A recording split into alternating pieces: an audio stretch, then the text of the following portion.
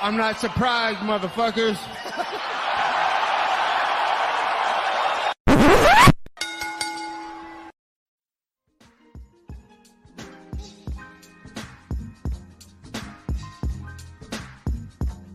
What is up, ladies and gentlemen? Welcome back to the Courtside Soundoff podcast. Once again, I'm Josh Soundoff. As always, welcome by the one and only man of the hour, too sweet to be sour. It is Angel Ortega. We got a lot of stuff to talk about this week, boys. UFC 295 to go over. UFC Vegas 82 going down this Saturday. Bellator 301 going on Friday night, as well as a bunch of other fight announcements and news. As always, we are brought to you by two fantastic sponsors of the show, Rogue Energy and Elixir. Rogue Energy, keep me fueled up, keep me going throughout my day, whether I'm at the gym, at home, or whatever it is. They'll get me to the finish line with code SOUNDOFF at checkout.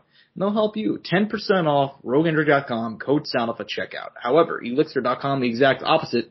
Going to get you really high with their Delta 8 products. Again, code SOUNDOFF at checkout for them as well for 10% off. Angel, last Saturday night from the Madison Square Garden Arena in New York City, the Mecca, MSG. We kind of know the deal here. Anytime the UFC goes to New York, it's electric, it's magical, dare I say.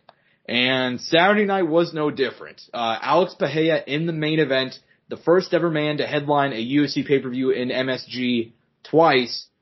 Last year, he won the middleweight title from Israel Adesanya.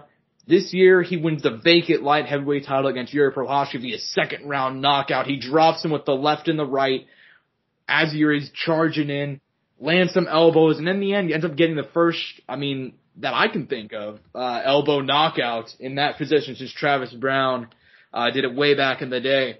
Look, dude, there was some controversy about the stoppage. Some people thought that, it was way too early. And to be fair, it was a weird kind of circumstance. And from Mark Goddard's point of view, I definitely don't have an issue with the way he stopped it. And even Yuri post-fight said that, it was a fine stoppage.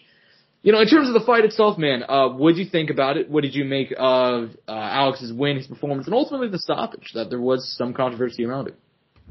I felt comfortable with the stoppage. Initially, I didn't. I think after the fact, once they showed some replays, it showed what would have been the right side, I think, where the elbows were coming from. And on top of the fact that Yuri kind of came out, and he was like, yeah, I felt like it was fine, I was out. But initially, I was kind of upset, and I can't recall a time this year where I've been upset with a stoppage, or at least bothered with it, or felt some type of way about it until this one. So maybe there's a reason for it. But as far as the performance itself, credit to Alex. I knew he was capable of what he did on that night. Initially, I thought Yuri was doing some stuff well. I wasn't a big fan of some of the entries and the reaching and all that, and I thought, you saw me. We were there together. You saw where I was like, no. Yeah. I was literally freaking out because I knew what could happen in those exchanges, and it did end up happening. Those counters came in and the damage was done. It was interesting. It was fun to see, and it was good to see that he went to the wrestling department. I was like, NCAA, Yuri Prochazka inbound, it seemed like we might have gone that direction. The leg kicks definitely seemed like they were a factor. He had to switch standards a few times, but shit, dude, he's been away a little bit. I don't know. I don't think I wouldn't even point this to re-rust or anything. I think, Alex just ended up being the better man that day. Yeah, man. And look, I was the same way that you were. Whenever that stoppage happened, I was like, no, don't stop it, don't stop. Oh, fuck, Yuri recovered quickly, and, do I wish they would have let it go? Yeah. Same time, I'm still at peace about the whole situation. Look, if the guy that got knocked out, or got stopped or whatever, if he's not angry about it, then how can I be that angry about it? You know what I mean? I think I would have liked if they let it go, but even then, the position that they were falling into, Alex was going to be on top in mount. It was going to be pretty rough for him to be able to get out from underneath that situation anyway. In terms of Alex Bahia, dude, he gets the win, is now the light heavyweight champion. And we said it last week on the show, but Alex Bahia is legitimately in the conversation as the greatest combat sports athlete of all time. He's right up there in the conversation with guys like Henry Cejudo, Daniel Cormier, former Olympic-style wrestlers, you know what I mean? He's in there with the conversation with Francis Ngannou, former UFC champion, now top 10 ranked heavyweight in boxing, you know what I mean? He's in that conversation. Former double-weight world champion, now double-weight UFC champion. And whenever he got on that mic, Angel, he said, Adesanya, come to daddy. It seems that Alex Pereira, he has some business with Jamal Hill to take care of. Dana White did confirm post-fight that the former champ, Sweet Dreams, he will get that title shot upon his return. However, it seems like Alex Pereira has his eye on Israel Adesanya up to 205 pounds. What is your excitement level for them to potentially rerun that fight? I mean, the series is tied in MMA, man. It's 1-1 apiece. Both have been finished by each other. I mean, yeah, the storyline going into that would be insane. I think it'd be the perfect match for UFC 300, especially with all the big fights that have been announced leading up to UFC 300 pay-per-view wise. Because we really, at the time, we've been discussing this a lot off air, and not really on air, which is kind of interesting. But regarding what will be the UFC 300 main event, what will headline that? What will be that big thing? And Josh, it's making sense. 300 trilogy, title, like it's there, man. And I feel like you kind of have to go that direction. I know that adding this layer to this division and kind of how messed up it already is and all that, and it's going through it. And anyways, I don't know, would Jamal Hill be ready by that time? I don't know. Do we know that, Josh? Do we know kind of when he expected to come back? Yeah, he has said that he plans to return in the second quarter of next year. So we don't really, I don't think he'll be ready by April. I'll put it like that. Yeah. Yeah, and Magomed Ankalaev and Johnny Walker need to take care of business early on next year, and unless that fight ends pretty quick, I don't think any of those guys will be able to make, they could make a turnaround. They could make that happen. Actually, I take that back. Let's be realistic. That fight could happen, depending how that fight plays out.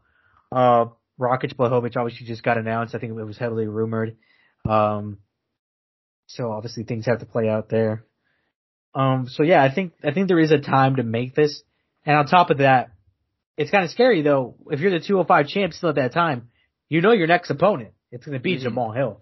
So there's a lot there. There's a lot on the line. There's a lot of pressure on all those. I'd say on all three of those individuals if they do end up making all that stuff happen. I think you do got to go in this direction, man. Especially if Jamal Hill won't be back by UFC 300. Mm-hmm. Yeah, dude. So, I'm on the same page with you. I really do think that, you have a once-in-a-lifetime chance to do something here.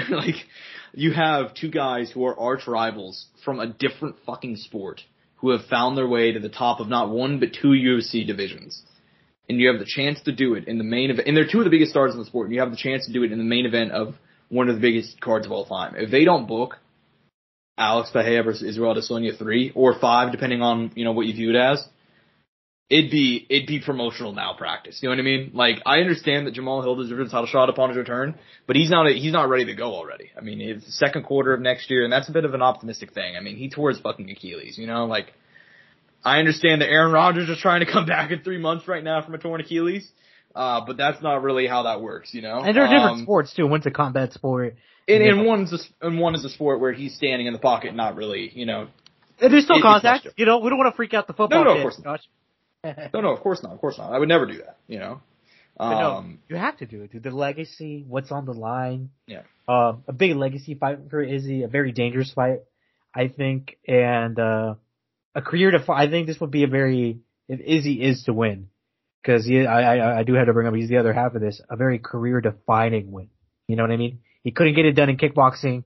Can he get it done in MMA? Can he get it done in the cage?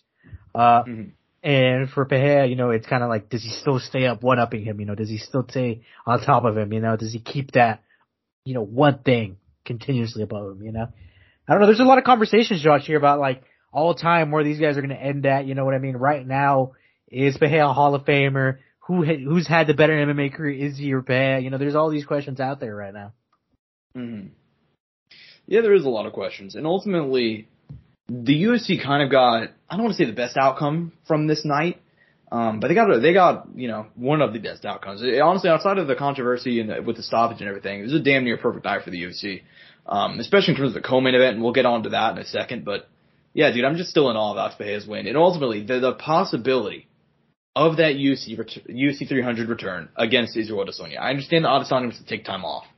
I get it. But I think if they throw enough money at him, he probably won't want to take as much time off as he originally planned. So yeah, dude, I mean, I'm down for UFC 300. Normally, I'm not a big fan of guys getting undeserved title shots, and that's exactly what this would be. But at the same time, light heavyweight division is already a clusterfuck. Jamal Hill is already he's going to be out with injury anyway.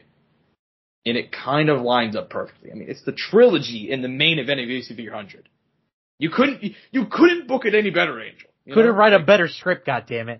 Exactly. It's a fucking movie script. Like, how has this not been automatically booked, you know? Regardless though, man, you know, that's all we got on the main event, and at least for me anyway. I think that I honestly more want to talk about that co-main event though. Cause I'm still in awe. You know, pre-fight, Tom Aspinall said he wants to pull a Bisping. He wants to step in on 2 weeks, face a bad motherfucker, and walk away with the gold. And that's exactly what he did. He pulled a fucking Bisping, dude. Facing the hard, I think pre-fight, you'd probably say for Sergey Pavlovich, probably the hardest hitter in the UFC. Took some big shots early, but he stayed in the pocket. He found the perfect shots himself. Gets a knockout win inside of 2 minutes. Tommy Aspinall is the UFC's interim heavyweight champion. And post-fight, he said, what's the point in John Jones versus Stipe Miocic at this point? You know, what is the point? Let me move my career on. Let me fight the legends. You know, Dana confirmed post-fight still their plans are to book John and Miocic again. What do you think about Tom Aspinall's win, and what do you think about his potential future plans? Would you rather see Tom Aspinall versus John Jones or Stipe Miocic, or would you rather see the two legends duke it out next year? I just want to see this division move on, man. Whatever that would mean. At the end of the day, though, I no matter what, I do want to see that John Jones-Stipe fight. And we were talking a little bit in the pre-show. I think I could see John sticking around for one more, maybe. I don't know. I have a weird feeling he would want to get one more in and then dip out, kind of beat one of these younger, modern heavyweights that's sticking around. I don't know. Like I know that I'm kind of contradicting myself because I said I'd like to see the division move on, but I just want to see the big fights happen, man. That's more than anything. Make them happen. Yeah. I mean, I'm somewhere in the middle on it. You know, as a guy who likes to see the division move, and as a guy who, because I mean, let's be honest, dude. Watching Stipe Miocic walk into the arena on Saturday night, have you seen the video of him limping into the arena? Yeah, they were trolling the fuck out of that. Come on, he's what is he, 42, 43 now? You know. Yeah, he's up there. He's lifetime of wrestling and firefighting. I mean, he's 41. He's gonna be 42 next year. I mean, it's rough, man. I mean, and look, I mean, like I said, that's why I'm in the middle on it. Because look, both of these guys are old as shit. They've been going back and forth about this fight for a long, long time now. They both said, or at the very least, Stipe said that he has no interest in fighting anybody but John. John has hinted that he has no interest in fighting anybody but Stipe, but, you know, he's admitted that he's less, you know, upfront and less sure about that sort of thing. I mean, and the division should keep moving, but at the same time, I'm also a sucker for a good fight, a good legendary fight between two all-time greats. In John Jones and Stipe Miocic, that fight would not be what it would have been 5 years ago or even 2 years ago or even last year because of John's pec injury. But at the same time, you have the chance to make one of, I mean, in my opinion, I think John is probably the UFC GOAT, you know what I mean? Either him and DJ. The UFC's GOAT against arguably the UFC's greatest heavyweight fighter of all time. I mean, it's a very easy booking. If they can book that fight soon, if John's able to come back and he's not going to be out for like over a year, you know what I mean? We're not going to sit around waiting. I think, sure, book the John Stipe fight and let Tom Aspinall, you know, we'll figure out what he's going to do. But I wonder if there's any way they can make that happen by UFC 300. That's something we haven't even brought up yet. John fighting at UFC 300? Yeah, with Stipe. I believe that'd be way, way, way too quick of a turnaround. How long is a typical pec injury? I mean, I don't know. I'm not educated. So a pec injury, I have one example that I know, and that was Cody Rhodes in the WWE. He tore his pec, I want to say in May and came back in January. But by the way, I've done some research. I'm looking at a few different articles. Yes. This is not any medical advice. We are not qualified. This is just information I'm reading off of the internet. It says for a low grade tear, it could take up to 4 to 6 weeks to recover, while a high-grade tear could take anywhere to 3 to 4 months. Obviously, it's all person-dependent. And I'm looking at another article, which is the New York Sports Medicine Institute that wrote this. The healing process could take anywhere from 6 months to a year if there is surgery done or after surgery. And he did get surgery. Yeah. So, and then obviously, the rehab and all that. It's going to be tough for him to make it. We'll see. I mean, I could see him making the date. Who knows? Well, you said what it would be April? It's going to be April. Yeah, that's the plan. I mean, it's not impossible. It's not. Yeah, I mean, it's not impossible. It's definitely within the realm of possibility. Although Tom Aspinall has actually said the opposite. He said he wants to fight at UFC 300. So we may get Tom Aspinall defending the interim belt, but I guess I don't know against who. That's the weird thing, though, right? Like, who at this time in heavyweight would be genuinely deserving of fighting Tom Aspinall for the interim strap? The closest one you could say would be Jailton, I feel like, but at the same time, he's not in that position, though. No, I mean that Derek Lewis. I thought if he smashed Derek Lewis, maybe. What are they going to do? Are they going to give Sorogan another title shot? I mean, there's really not a whole lot. Third one? Angel, hear me out. Alexander Volkov, the rematch. It's time! It's main event UFC 300. If he wins another one, I think there's a legitimately, good argument there, though, all jokes aside. No, it's probably the best of the other guys. You know what I mean? Yeah. Yeah. But, nonetheless, man, I'm very excited to see the future of Tom Aspinall and who we decide to face next, man. He has so much potential, and it feels like he's just getting started, and that's what's so exciting, Well, he's so young. I mean, He's not even 30 yet, or might just turn 30? I think he just turned 30, maybe? He turned 30 this year. Yeah, there you go. So he's very young, and I mean, dude, coming in here on short notice like that, Jesus. So, we'll see, man. We'll see. I think we should go ahead and move on, though, man, because, man, Jessica Andrade versus Mackenzie Dern. They've really want Mackenzie Dern to take that step up and to become a title challenger. They keep on booking these fights where it's like, she'll win one and she'll lose one. She really just needs to, she's so close to getting a title shot, and they want to give it to her. And there's another fight where it's like, okay, show your development. This is a big chance. Former champion, but she's lost 3 in a row, short notice. Win this one, you're good. And instead, she got fucking smashed. She got brutalized, ends up losing via second round knockout. Jessica Andrade, former champion, back on the right track. But it felt like this is more of a loss, that people came out of this one being like, Jesus Christ, what's going on with Mackenzie, man? What'd you kind of make about her loss? It really just felt like her development has not really been what most people have wanted to see. Yeah, I mean, it was disappointing. It was very disappointing, especially from having her last fight where we saw it kind of seemed like she turned a new leaf. There was a little bit more there, to this one where we thought, okay, this is going to be like a crossroads matchup where Jessica Andrade seems like she's going. Mackenzie Dern kind of seems like she's coming on. Okay, can she continue that and show that growth over a former champ in this division? And a former champ who is losing and not looking good, but is fighting across different weight classes. And it just didn't translate to that. She just ended up looking very disappointing and not very good in the striking department, man. I mean, she did get a few good, decent shots in, I think initially in the first and second round, but then after that it was just kind of, it's just kind of disappointing, man. I'll give her credit though. She is tough. She has a chin.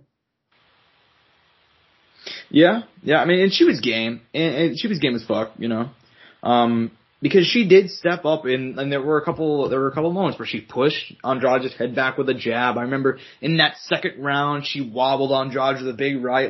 She stayed in the pocket and she threw some big ones. And I definitely think some of the talk has been overblown.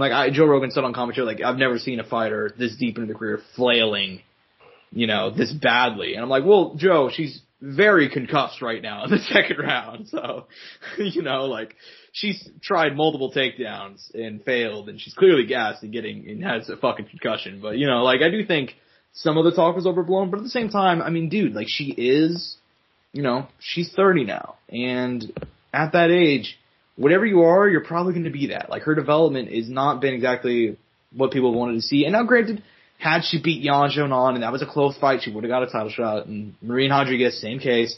This was by far the worst loss of her UFC career, though. I mean, she just got brutalized in this one. So we'll see what happens moving forward. In terms of Andrade, though. Oh, this is great. Yeah, I mean, great, dude. I mean, what did you think about her performance? Because this is something that she needed. And she got a $50K bonus, so happy for her. All the winners got a bonus right on this card, I believe, right? Let me double check. No. All the main card. On the main card, yeah. That's what I, no, that's what, but, okay. I mean, I think this is kind of a good sign. I think, this probably shows she's probably stay at 115, which look, granted, I know her last two have been at strawweight, but, I mean, I think she, shouldn't go with the flyweight. Obviously, the Aaron Blanchfield fight was a mistake, but she wanted to do it with good intention, right? Because of the opportunity, and I get it. And she has found success at those other weight classes, but it's like, her greatest time has been at strawweight. And like I said, as long as she doesn't have a great performance at flyweight, obviously the Lauren Murphy performance at its time was great. I mean, that was just earlier this year, and she kind of recreated that to an extent once again here late in the year. Obviously rough in between, but she had that nice sandwich to close it out, So hopefully next year we can kind of see a continuation and kind of her kind of get back to where she was once at. And there was a lot of stuff that I found out this week that I didn't know about. Like, I know she was going through a divorce and all of that, and that had started early on in the year, and maybe she was trying to fight a lot to not have her mind on that. Fucking Joe made some comment about it too. I don't remember if you saw that post fight. He's like, yeah, I'm sure that bonus would be nice to pay some of those divorce bills or some shit like that. Oh, yeah. Well, this really was, it was the fight of divorces, bro. Like, that's literally what it was. They were both going through a divorce, Yeah, you're not wrong. By the way, did you see that Rampage clip? No, what happened? On his podcast. Okay, so they went on that Jackson podcast or whatever, like the fucking, whatever. Yeah, I'm pretty sure that's literally Rampage's podcast. But yeah, Rampage's podcast, and this is before she got divorced, and her dad's in her corner, which I didn't know that, but her dad was there. And her, at the time, former husband was there. And Rampage is like, I have a question for you. So, when you say daddy, who responds? Your dad or your husband? Oh, Jesus. Yeah, ask that, bro. Like, shamelessly, right then and there, dude. What a guy.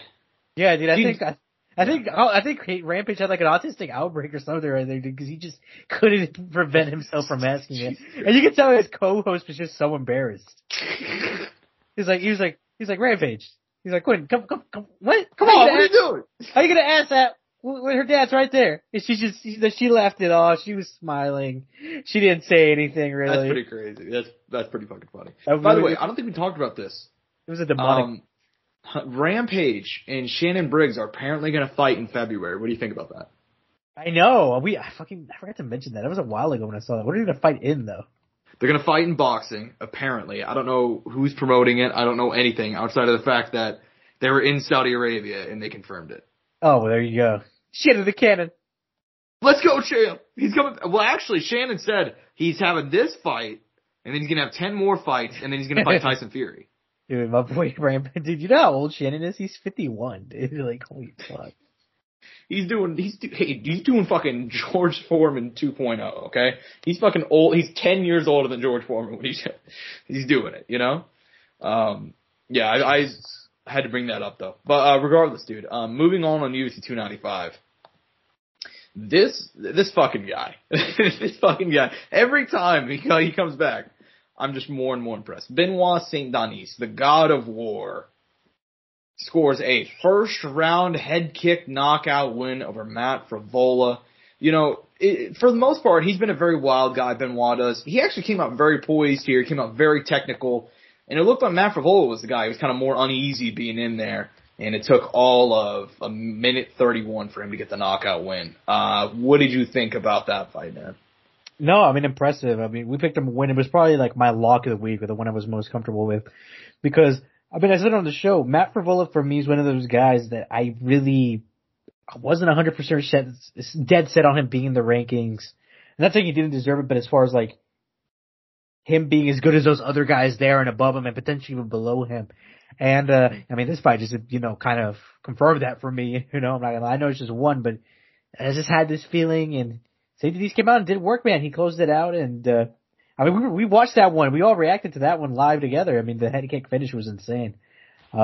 Beautiful dude, just catching him as he's going away. I mean, it was a sick finish. I mean, it might have been highlight of in my opinion, one of the highlights of the night, if we're not talking about, maybe even up there with the co-main event. Mm-hmm.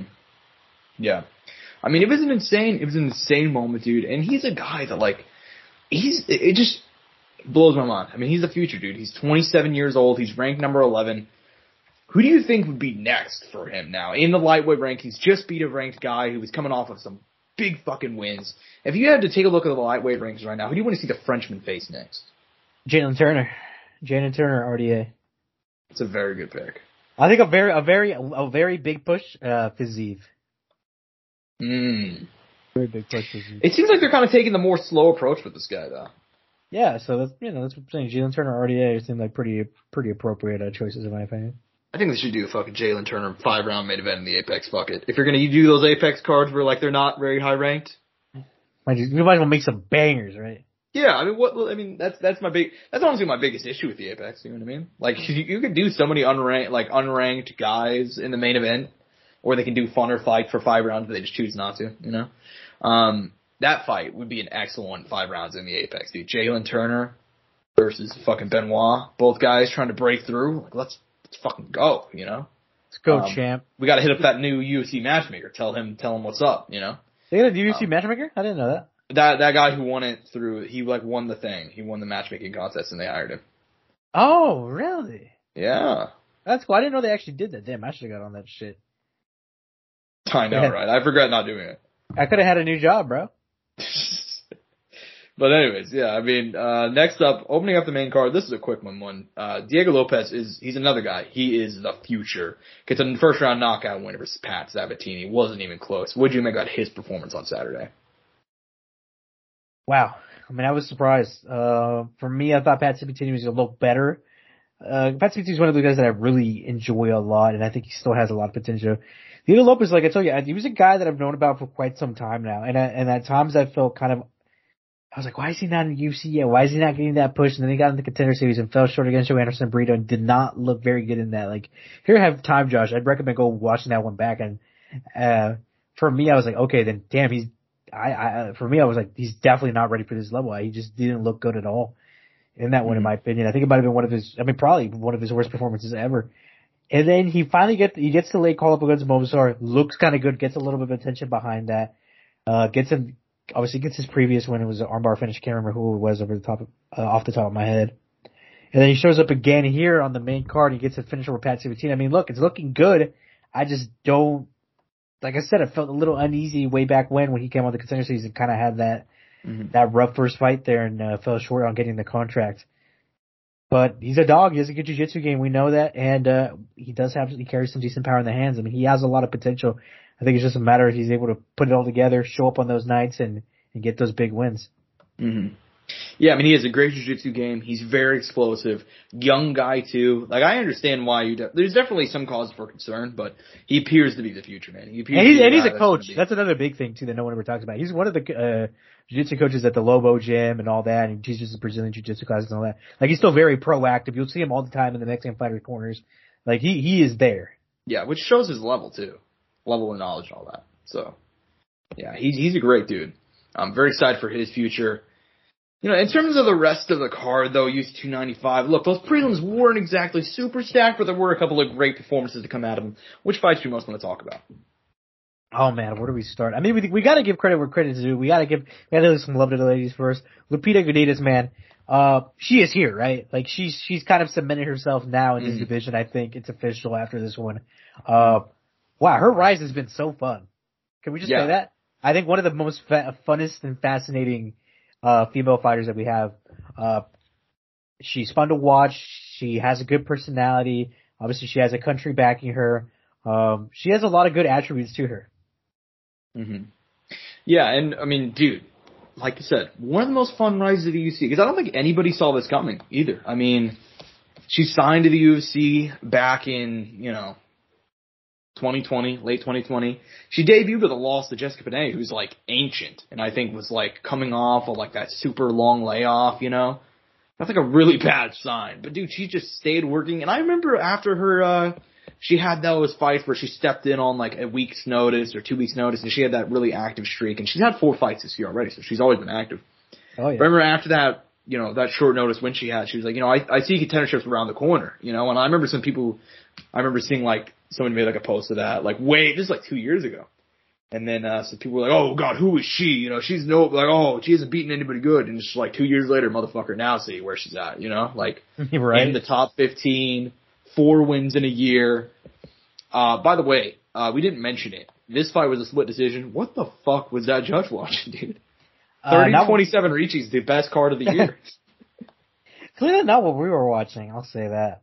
Yeah, the funniest card of the year, I guess. Not best, but in terms of, you know, pure hilarity. Brian Miner, 30-27. Yeah, insanity, right? Yeah, this guy, Jesus, you know. Pretty rough, man. Pretty rough. No, I'm glad that she got the win, though. Ultimately, the right person got the dub. So. She deserves a push after this. Like, who do you think she should fight? Because she's only ranked 11. I think you need to give her someone up there. Verna Jandiroba, who's ranked 7 right now, obviously in a 2-fight win streak, I think would be a decent out. That's a very good fight. I know Scrambles in that fight would be a lot of fun, man. Amanda Lemos is up there as well. I know that's a big push she's for. I don't know. I think you gotta give her, like, you gotta get her going unless do you want to throw her at Mackenzie Dern, you know? Like, I don't know. I don't know what I'm looking at the division right now, Josh, and I really don't know what the correct fight to go is. Mm-hmm. Because what is it in her last? What is that? 4, 5, 6, 7. Her last 7, she's 6-1. I mean, that's pretty formidable. I mean, she deserves a game opponent. Mm-hmm. Carla Esparza upon her return. I mean, I know it's a big push. I know what is she, like 3 or 4? She's up there. Carla Esparza is still ranked number 1.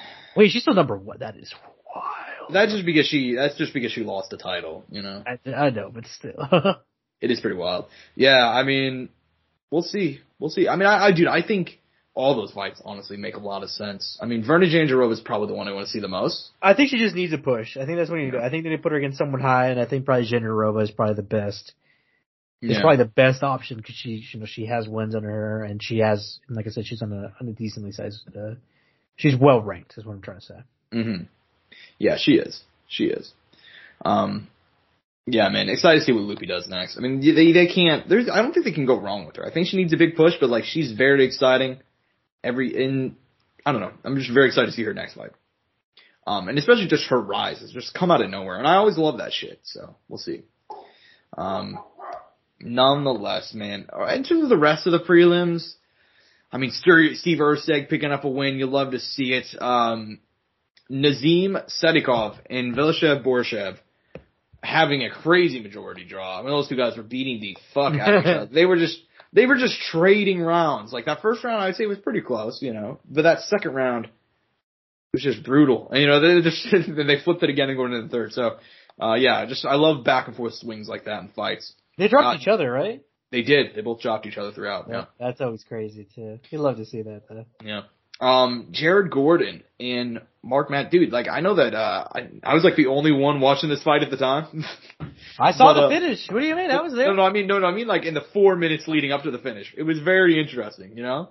Because nothing really happened because they were in the clinch, but it was very interesting because I was just watching them in the clinch and Mark Madsen was just fucking Jared Gordon was just getting his ass kicked in the clinch. But dude, it only takes one, you know?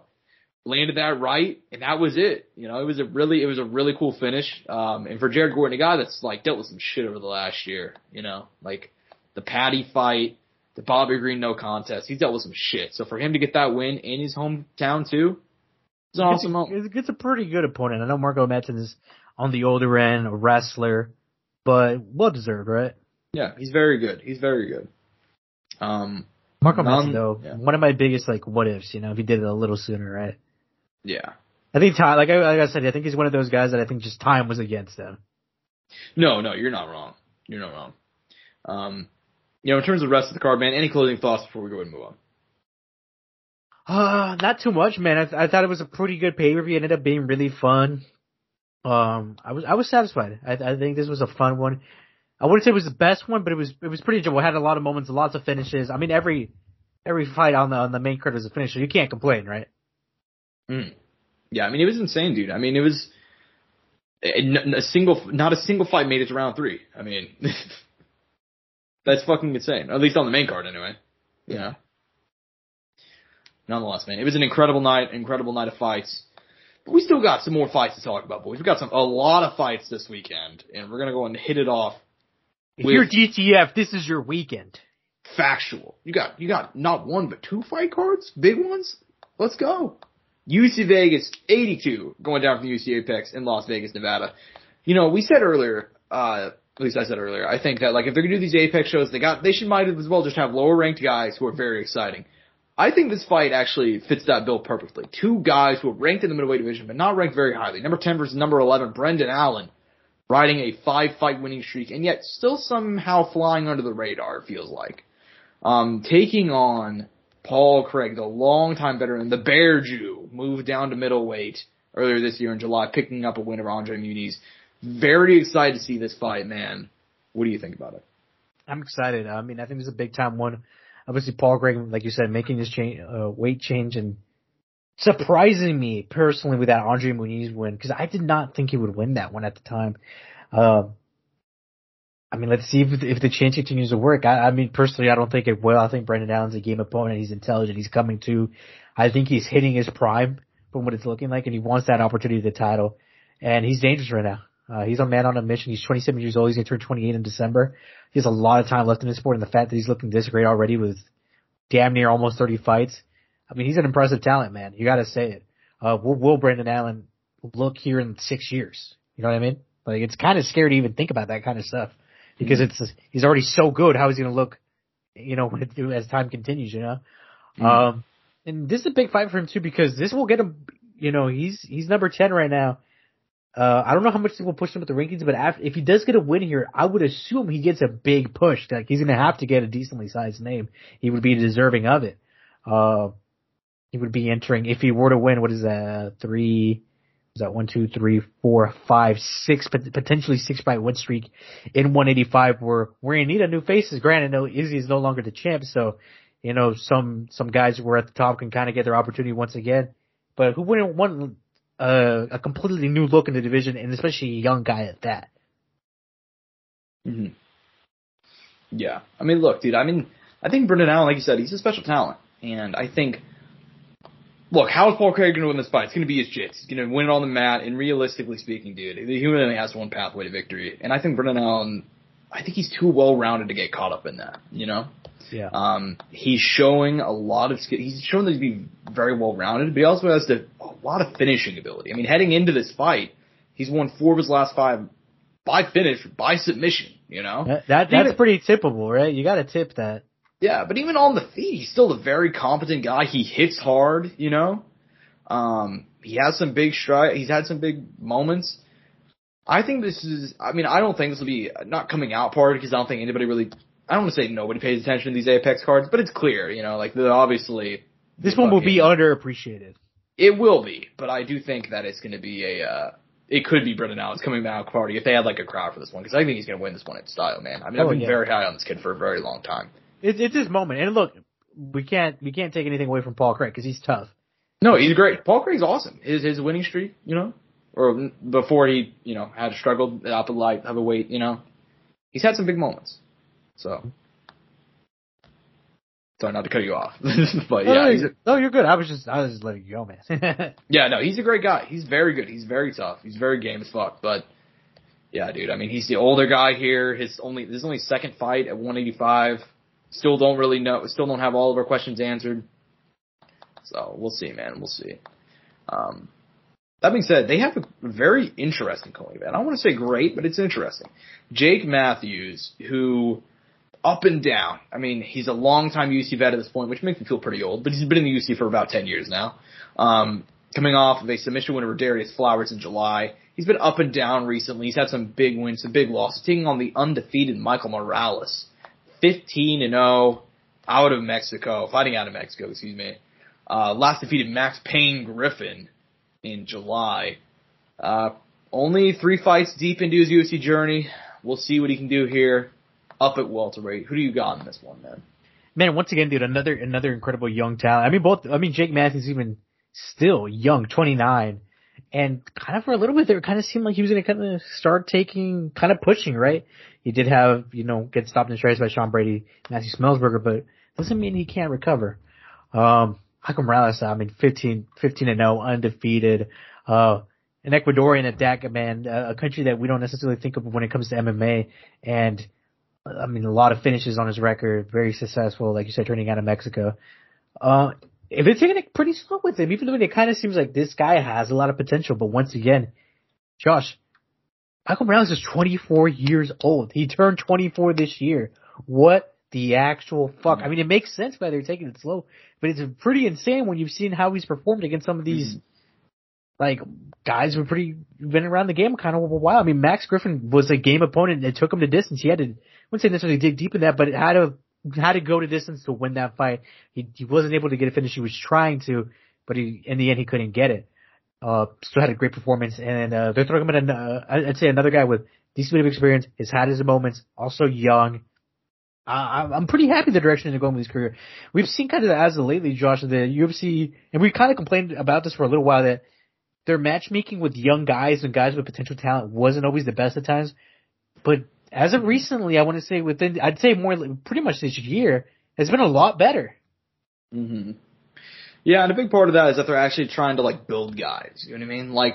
For a long time, I feel like the UFC had no idea how to build these guys. If they're young, they're just let's just put them on a big card and just keep on escalating the level of competition. You know what I mean?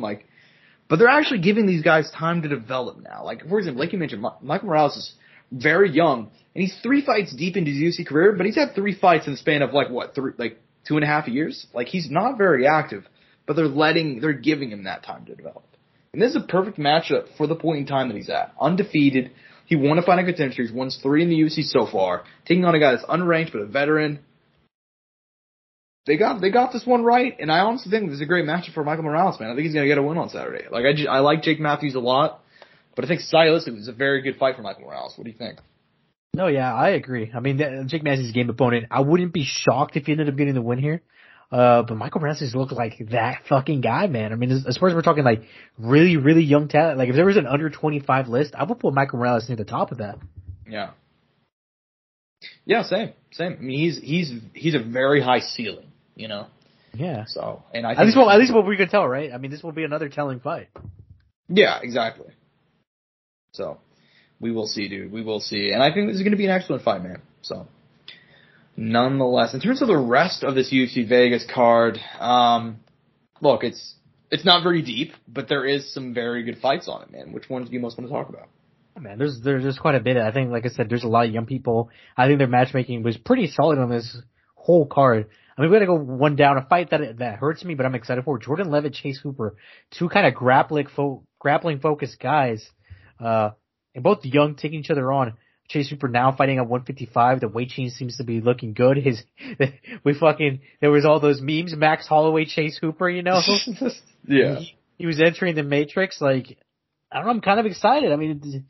This is a nice, like I said, it pains me because I like both personalities so much, but it's a good fight. Mm-hmm. Yeah. It's a genuinely great fight, dude. And it's not a fight I would have thought about either, They almost made fucking Chase Hooper versus Joe Lozon. Remember that fight? Jesus Christ, they're talking that one now. But now we're getting this one with Jordan Levitt. They're giving Chase Hooper some big matchups, man. Another grappler though. Yeah. So ultimately these changes in this one only matter. What's going to be really exciting, This is, in my opinion, they could have easily put this in the co-main event. I would have not had a problem with it, just because stylistically. Yeah, no, I agree. I think that would have been a fun one. Yeah, stylistically, it's going to be a very fun fight. Also on the main card, a battle of Brazilians. Luana Pinheiro, who is just, she's won 4 in a row in the UFC. Last defeated Michelle Washington, taking on Amanda Ribas. This should be a bounce back for Ribas, more than likely. At least I think so. I think it's a good matchup for her, man. And she's coming off of that loss to Macy Barber that was just a brutal fight. Holy shit. They beat the fuck out of each other. Both women bloodied, mainly Ribas, unfortunately. Yeah, man, excited to see her come back. In terms of the prelims, dude, Jonathan Pierce, who has one of the most low-key winning streaks in the UFC, taking on Joe Anderson Brito, that's going to be a banger. That's a hard fight. Yeah, that's going to be a very hard fight for him. But, dude, on paper, those boys are going to be swinging. Very excited for that fight. And then I also have to shout out Lucy Padavallova taking on Eileen Perez. I mean, two goats, So, yeah. And what do you got, man? What fights are you most excited for? Man, this is a young guy on the main card. I'm surprised he's on the main card at that. Peyton Talbot. He fought Tracy Cortez's brother on the Contender Series, and holy fuck, this could look very good for 25 years old, taking on a very experienced Reyes Cortez, who's 31, been around the fight game for a while. Obviously, sisters in the UFC. Had a decent AMI career as well. I mean, Peyton Talbot looked like the full package, dude. I mean, very young, seems to have abilities everywhere. I mean, definitely check him out.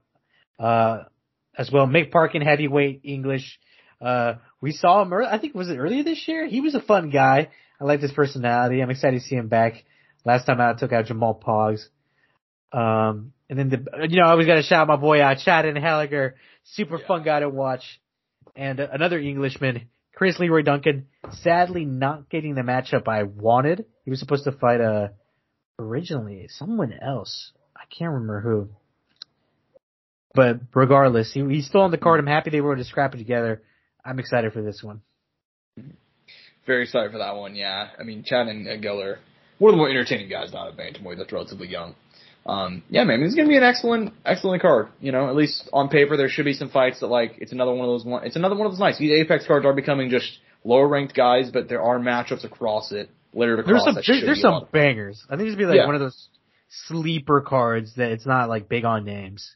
Yeah, I mean, in that main event too. I mean, I'm a big fan of that main event, so that's a big part of it for me too. So, we will see. We'll see how that goes. But I'd say that the whole main card is very good for me personally. I know maybe not for everybody else, maybe some of the casual fans, but I'm very excited for that whole main card. Yeah, same here. In terms of the rest of this week, though, there is more than just the UFC. Bellator 301 is going down this Friday night from the Wintrust Arena in Chicago, Illinois. There were questions if this card would proceed. Apparently it's set to go as of right now. In the main event, Yaroslav Amosov taking on Jason Jackson. We know the story here. Yaroslav Amosov, 27-0. I mean, fucking fighting out of Ukraine, okay? He was on the front lines, and now he's back here to defend his title, taking on the ass-kicking machine, Jason Jackson. Jason Jackson, the guy that never really got much attention throughout most of his MMA career. Even during his current win streak, he has not gotten the attention that he deserves. But, dude, his current win streak is unreal. Beating guys like Jordan Mien, Benson Henderson, Neiman Gracie, Paul Daly, Douglas Lima to finally get this title shot.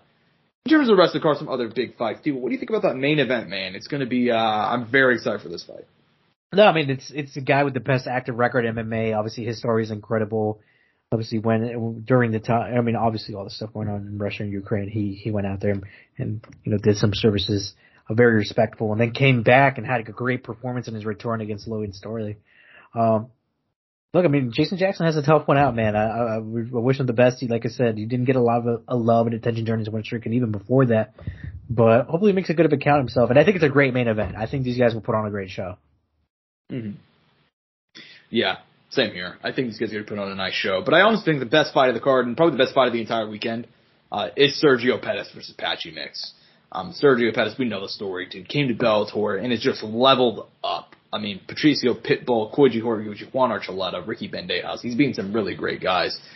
Taking on the interim champion, Patchy Mix, who his run through that World Grand Prix, just fucking unreal. Rufan Stats, Magomed Magomedov, and Koji Horiguchi. And even before that, he battered James Gallagher in Dublin. I mean, these are two of the greatest bantamweights on the planet. What do you think about this one, man? I'm excited, man. I mean, look, we got it, like you said. I mean, Patchy Mix, there's a legitimate argument that he might be the best 135er on the planet right now. Mm-hmm. He's legitimately in that conversation. He's so fucking good. So much time left in his career, too. And he gets a shot at the, I guess, official title right now that Sergio returned, because technically the tournament title was just the interim / tournament title as well, right? Mm-hmm. Yeah. Correct.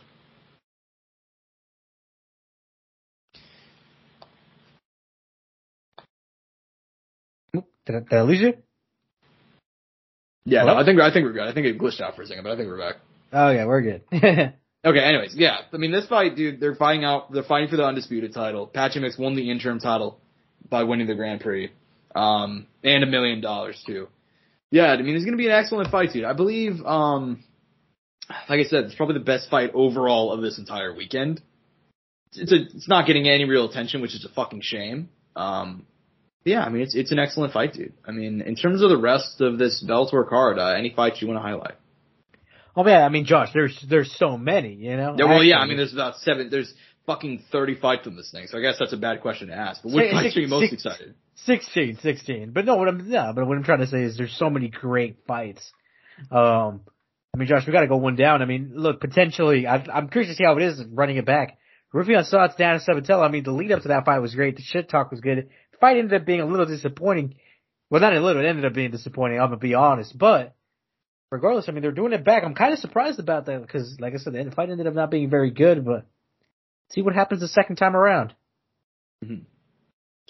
Yeah, I mean, those guys have too good of a rival. I'm glad they rescheduled it because they have too good of a rivalry to just have that first fight. You know what I mean? Like, that first fight sucked. So hopefully this second one is a lot more fun.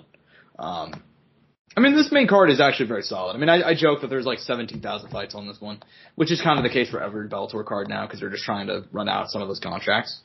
But yeah, dude, I mean, AJ McKee, Sydney Outlaw is a banger. Patricky pit bolting on Alexander Shabliy should be a lot of fun. The main cards for all these Bellator cards are always pretty generally solid. In terms of prelims, though, Denise Keelholtz, Sumiko Inabata should be a great fight. Very entertaining. Both of them quite fun strikers. Tyrell Fortune, Marcelo Gome as well. Yeah, I mean, the wife of, I believe, Gilbert Melendez returning. Carrie Taylor Melendez. So that should be fun as well. That was random as fuck when I saw that, by the way, because I saw it on Nate's Instagram like a little while back. I was like, what the fuck? Okay. Yeah, I think it's funny how both he and Benson Henderson, former rivals Benson Henderson and Gilbert Melendez, both their wives they're both now retired, and both of their wives are now fighting. Do they fight in the same weight class by any chance? Could that matchup ever happen? Oh man, I'd have to check. I don't even know if Benson Henderson's, I think his wife just made her amateur debut. Oh, it was an AMI debut? I didn't know that. Oh, never mind. She set for her pro debut last year. I don't know if she won or not. Because if so, I mean, we're just about to book the greatest fight of all time. I mean, yeah, Marie Henderson, she's 1-1. So they can make it happen. Fuck it, dude. Come on, Bellator. Have some fun.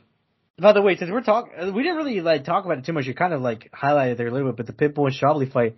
Do we want to highlight the Umar situation a little bit? Is it not Umar? God, why am I blanking? Usman. Yeah, Usman under Magomedov situation because now they don't have anybody on the opposite side of the bracket now. So they could have technically made this one for the title, couldn't they? No, because from my understanding, and this is from my understanding, so Usman's already been stripped.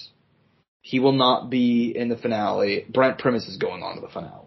Okay, not gonna lie, that's whack as shit. Not really, though. I mean, I get it, but I'm like, Usman shouldn't have fucking tested positive, I guess, you know? You're not wrong, but I'm like, it's kind of weird to have Brent Primus there, you know what I mean? It is weird because, he's only in the fucking thing because Sydney Outlaw got replaced. He had to replace Sydney Outlaw. Then he lost. By the way, Sydney Outlaw is also popped for something. Yeah, what's going on with Bellator, dude? Yeah, I mean, Usman, I don't know. Did they change that to a no contest, by the way? It's officially no contest, and Usman has been stripped, yeah. Okay, I was actually curious about that. So I guess, okay. Well, Josh, you know how I said it. Well, Brent Primus finally got his shot.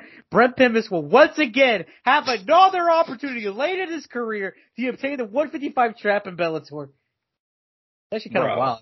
It's kind of wild how at the end of his career, it's still they're still giving him that lifeline, right? The word the universe is. Yeah. Yeah, dude.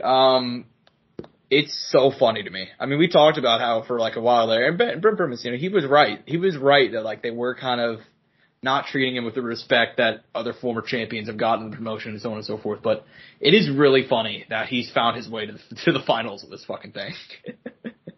Like, I can't think of another parallel. I mean, he got in only because of a fucking guy failing a test. He beat, I believe, Barnaway, who was like the least proven guy of the tournament. He got fucked up by Usman, and now he's moving on to the finale anyway. I mean, it's kind of funny. Yeah, dude, we'll see a fucking finale of Patricky Pitbull versus Brent Primus for the lightweight title. Just imagine, dude. Anyways, yeah, I mean, in terms of any closing thoughts on this Bellator 301 card before we go and move on? I mean, nothing else off the top of my head, man. I'm just very excited to come back and kind of highlight everything. I mean, there's so many fights going on. Bellator has a good card, so there's going to be a lot to talk about next week. I actually don't even know what next UFC card will be. Who's the main event for that? Let me look real quick. Let's skip to it real quick. Is there even one next week? Or is this our week off? There is no UFC next week. I believe we'll have fan questions next week. We'll have a bye week. So the following week we'll be talking about Benil Dariush Armansaryukin. Which is a banger. That'll be a fun fight to come back to. And that's also the one with the 5-round co-main event as well. So.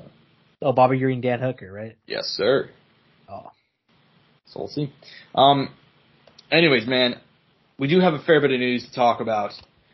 And first up, dude, this is the most boxing shit of all time. But I'm not that mad at it, because it's actually pretty genuinely great fights.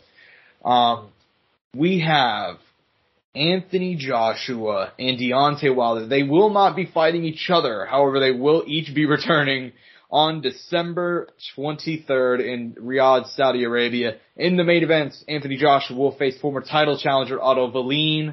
Meanwhile, in the co-main event, we will have Deontay Wilder facing former champion Joseph Parker.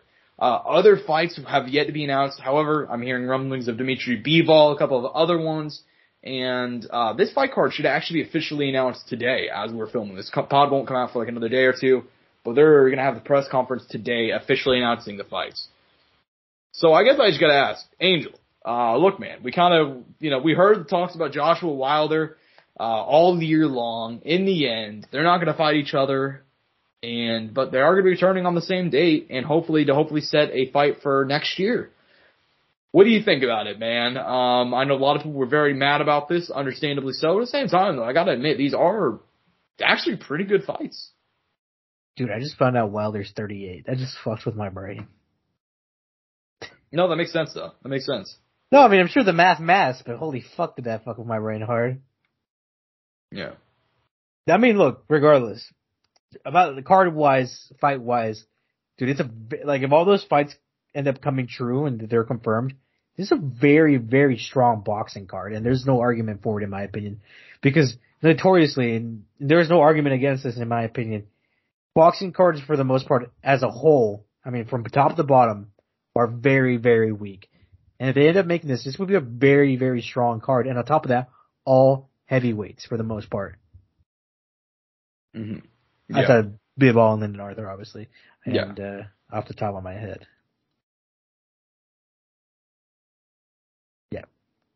Yeah, everybody else would be a heavyweight. That's wild. Mm-hmm. Yeah, it really is. It is really wild, dude. Yeah, I mean, of those fights, which one are you more excited for? They're going to have AJ in the main event. I find that interesting decision because I actually think that the Wilder Joshua Parker fight is far more interesting. Yeah, I agree with you on that. I'm far more interested in the Wilder Joseph Parker.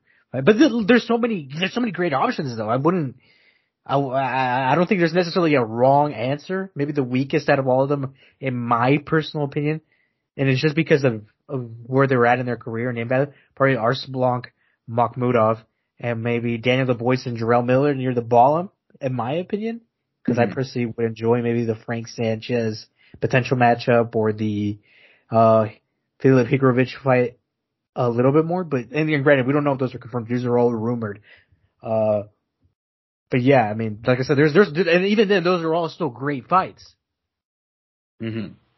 Yeah, they are. Yeah, I mean, it's a genuinely great card. Like, I understand the sort of anger behind the decision to not book AJ Wilder, and I get, and I don't even know why that fight fell apart. Like, I mean, I have a vague idea. I know that it's because the skill challenge promotion, like, so in Saudi Arabia, there's like two promoters. There is like the Riyadh season guys, which is run by Turk Al Jalik or whatever the fuck his name is, right?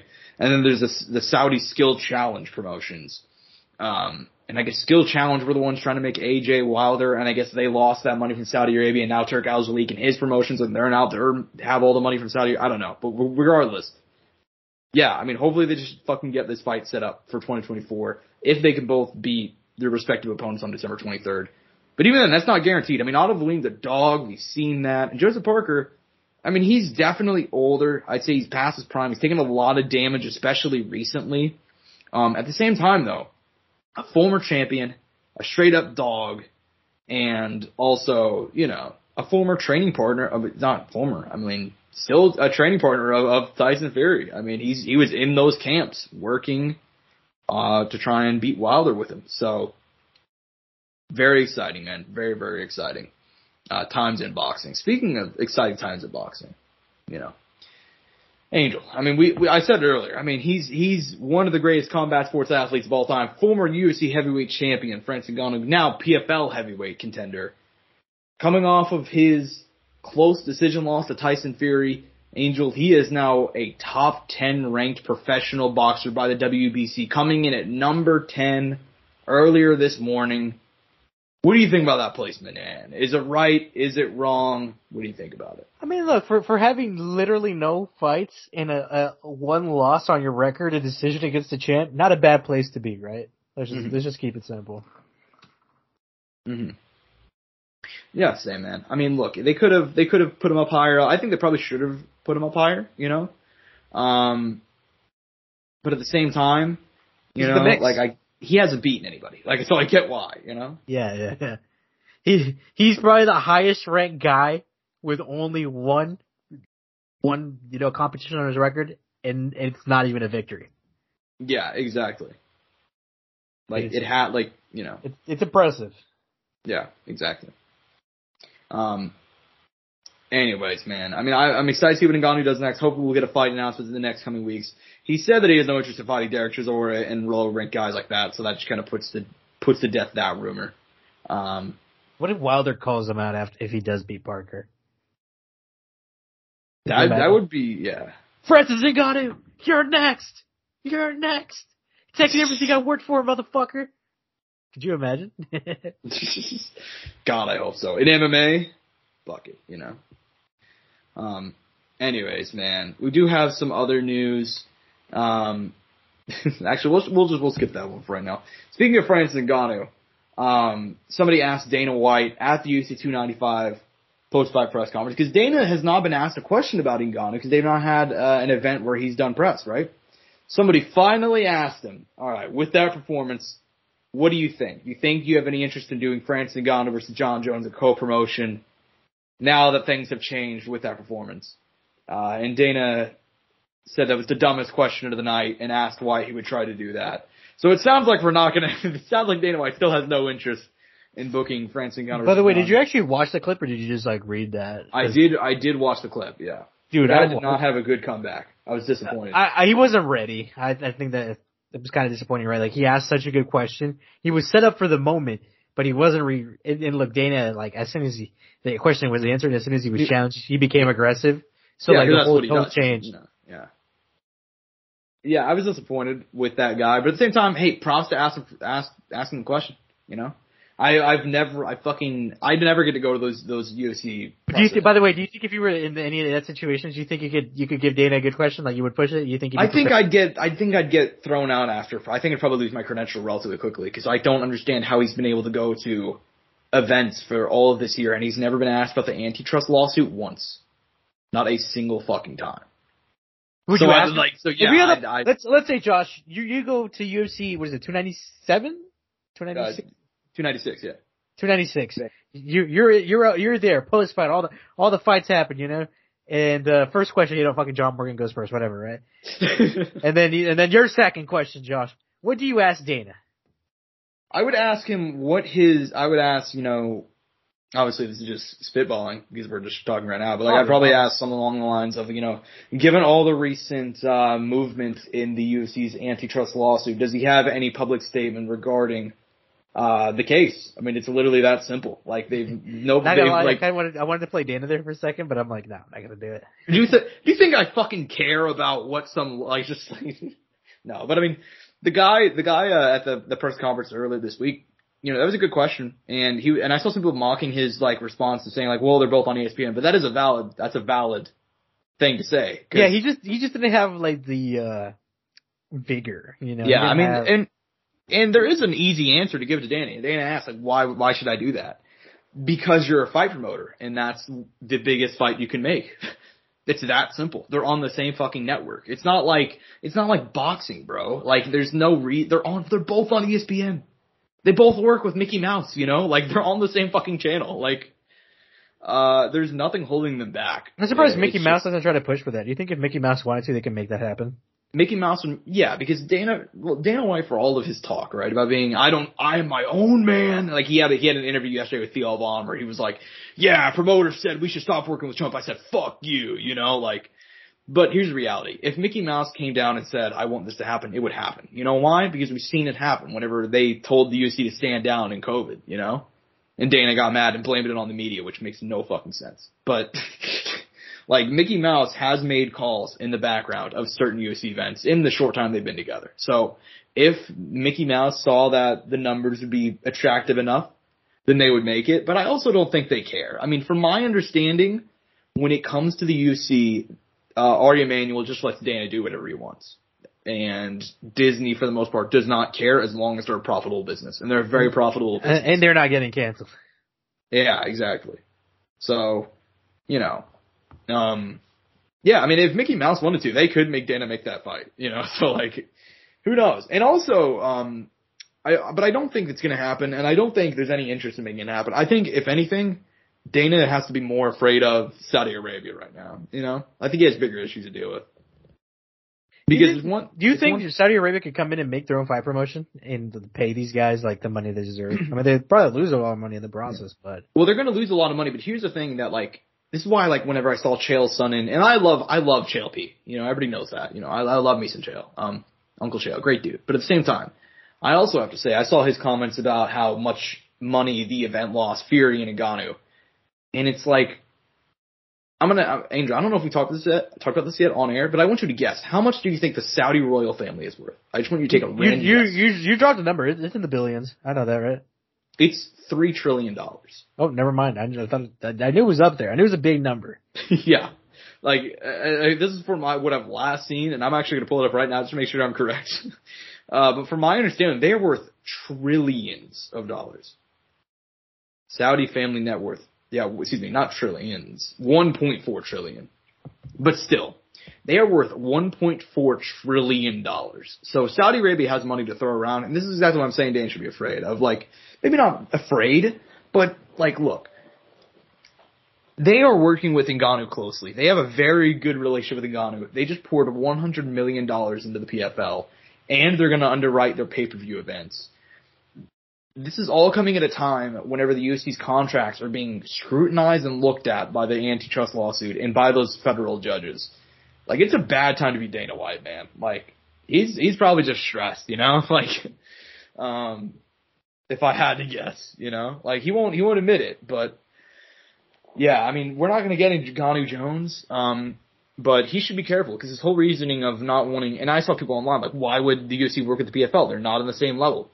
Fuck, dude. I mean, who knows? A year from now, things could be a lot different. So, you should be willing to work with other promoters because he may have to start doing that very soon. Also, on top of that, realistically, if any free agent, any big free agent opened up, Saudi Arabia could 100% outbid the UFC unrelentlessly. Yes. They could. And that's the big thing. If Conor McGregor became a free agent, and here's my reminder for people. Do you know how many fights Conor has left on his UFC contract? It's a fuck ton, right? Isn't it actually oh wait, really? I thought it was a lot more. Unless he re-signed without me knowing. I believe he only has a couple of fights left on his deal. Nate Diaz is a free agent, but he has no interest in going to the PFL. Like, you know, I think he just wants that Conor fight. Probably at this point, he's probably going to retire, you know. But there's not many big free agents, and the UFC did change their contracts after Ngannou left, which, funnily enough, has already been noted in the antitrust lawsuit I saw.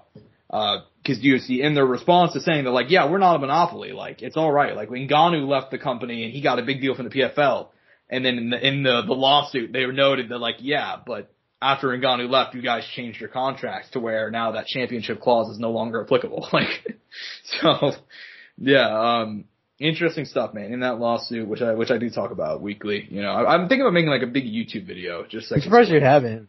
Yeah, I mean, I think it's one of those things that more people should talk about, and it doesn't help that, like, MMA fighting doesn't fucking talk about it. MMA Junkie doesn't fucking talk about it. You know, the big ones that are bought and paid for, you know, like, that work very closely with the UFC. Guys don't want to shake the boat. They don't want to lose their credentials. I get it. You know, I'm not mad at them, but at the same time, do your fucking jobs. You know, like I should not be. You can't blame them though, dude. Can you blame them for not wanting to take those risks? Then? No, of course I don't blame them for not wanting to take the risks. I do blame them for not ever acknowledging the case. See, the thing is, the people who are going to take those risks are going to be people like you. You know what I mean? Who don't have. I'm not gonna say anything to lose, but you won't lose anything if you speak out about it. I would hope so, right? I don't think you would, Josh, right? No, I mean, I would. I mean, I could lose. I mean, I don't.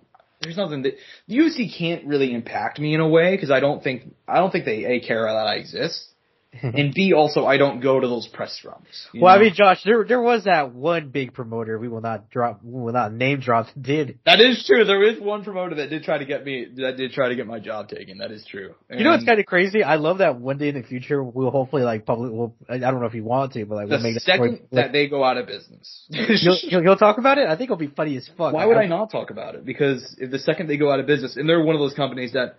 I mean, we're gonna next time for the fever, we're gonna talk about that more. We're gonna bring that up to the boys because I don't think we've spoken about it once, but dude, it's still pretty wild that was a legitimate situation you were in. Yeah, and like, look, it never got that bad because like, honestly, they protected you, right? I mean, you gotta give credit. Yeah, I never got. They didn't do anything. Like, it was fine, but it was one of those situations where it's like, man.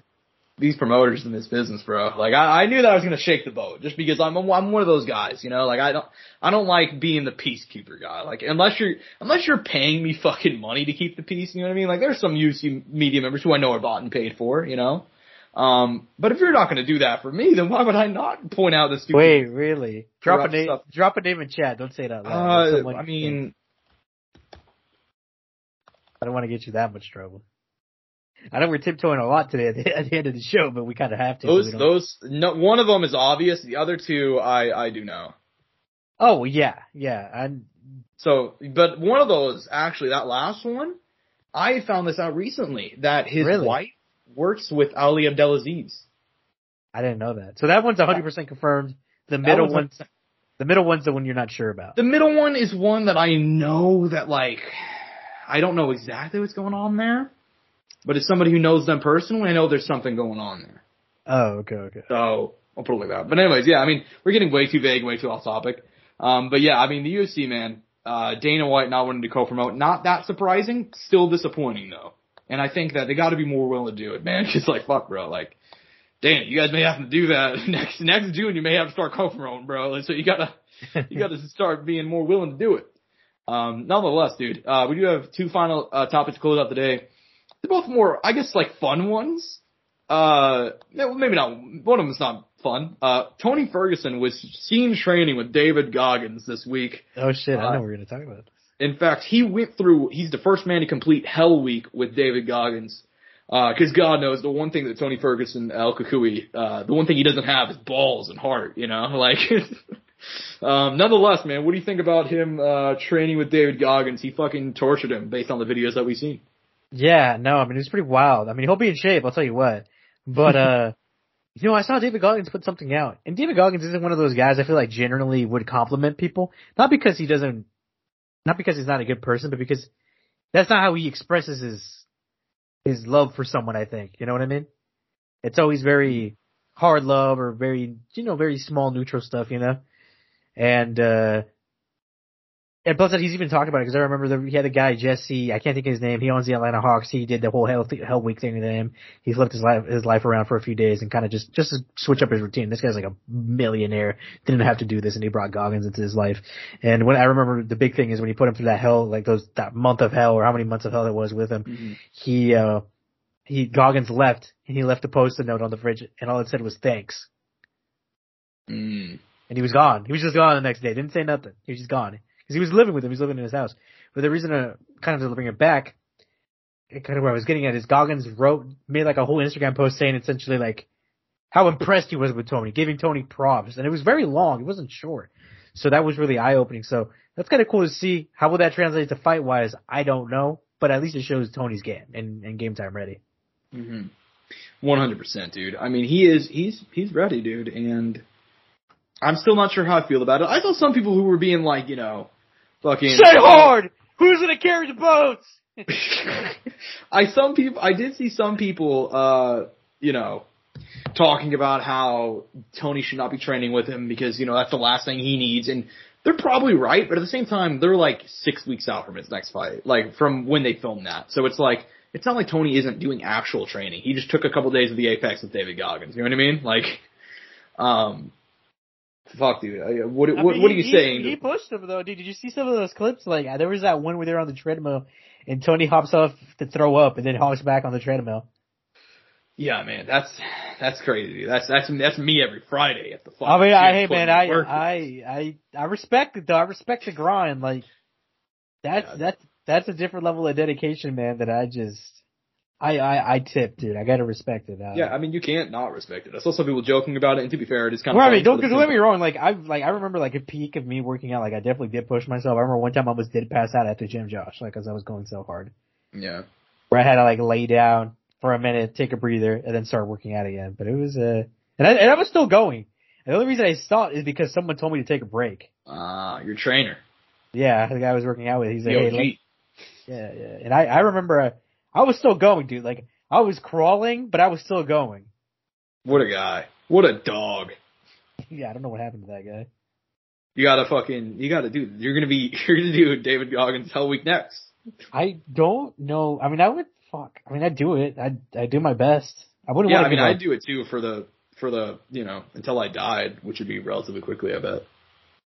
But anyways, yeah, I mean, that is good for Tony, man. Congratulations to him. First man to do it. Love to see it. Nonetheless, dude, this is our last topic of the day, and it's honestly pretty fucking funny. Chael Sonnen, who, I just did mention recently. Did you see that Chael Sonnen got a portrait tattoo of Anderson Silva? Dude, I didn't know if that was real or AI, because that's the world we live in, and I was just like really, really fucking confused. So I went through it as somebody who's like studied the AI shit very, very. It looks like it's a real picture. It looks like that's a real tattoo gun. That's a real tattoo guy.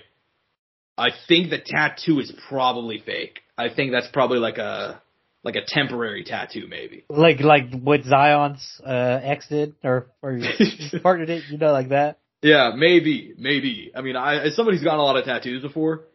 Your skin, I mean, well, shit though, I'm not Chael Sonnen, but my skin basically your skin always gets raised and looks really red around the edges of the tattoo.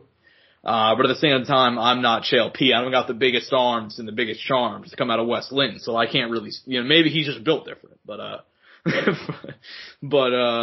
still don't know for sure, it could have been multiple, it could have just been, he got it. Work done multiple times, got multiple sessions, and like that was just the last session, and like, who knows? Anyways, man, yeah. I mean, any closing thoughts on that, or anything else we can talk about before we go and head out, man? He said, I will say, he did say in the post before we exit, he said, "I'm a man of my word." What does he mean by that? I have no idea. Did they make like some sort of bet? Maybe they made. But everybody else was asking too, so I don't know. I don't know. I mean, maybe they'll be going to a barbecue sometime soon, though, The infamous barbecue, bro. Yeah, I don't know what the origin is. I don't know if it's a real tattoo. It's still very much up in the air. So, anyways, man. Yeah, any closing thoughts, man? Not much, man. Like I said, I'm just excited to come back next week, recap everything, take some fan questions potentially. There's a little bye week, man. There's always like this is what, like I say, the year always closes out it goes so hard. At the same time, like it starts slowing down, and we don't get fights every week, and oh man, that's always a rough bit. But we'll make it through, man. Mm. Yeah, we will make it through, and we'll probably do a Q&A or something fun. We'll figure it out for next week because there is no UFC. There'll be boxing. Yeah, that's true. Yeah, but if you don't got anything else, man, I hope you guys enjoyed the show. I'm at Josh Soundoff on Twitter. He's at Angel_Ortega_01 at Courtside Sound for all things related to the show. Man, that's all we got. Peace and butt grease. Mouse click.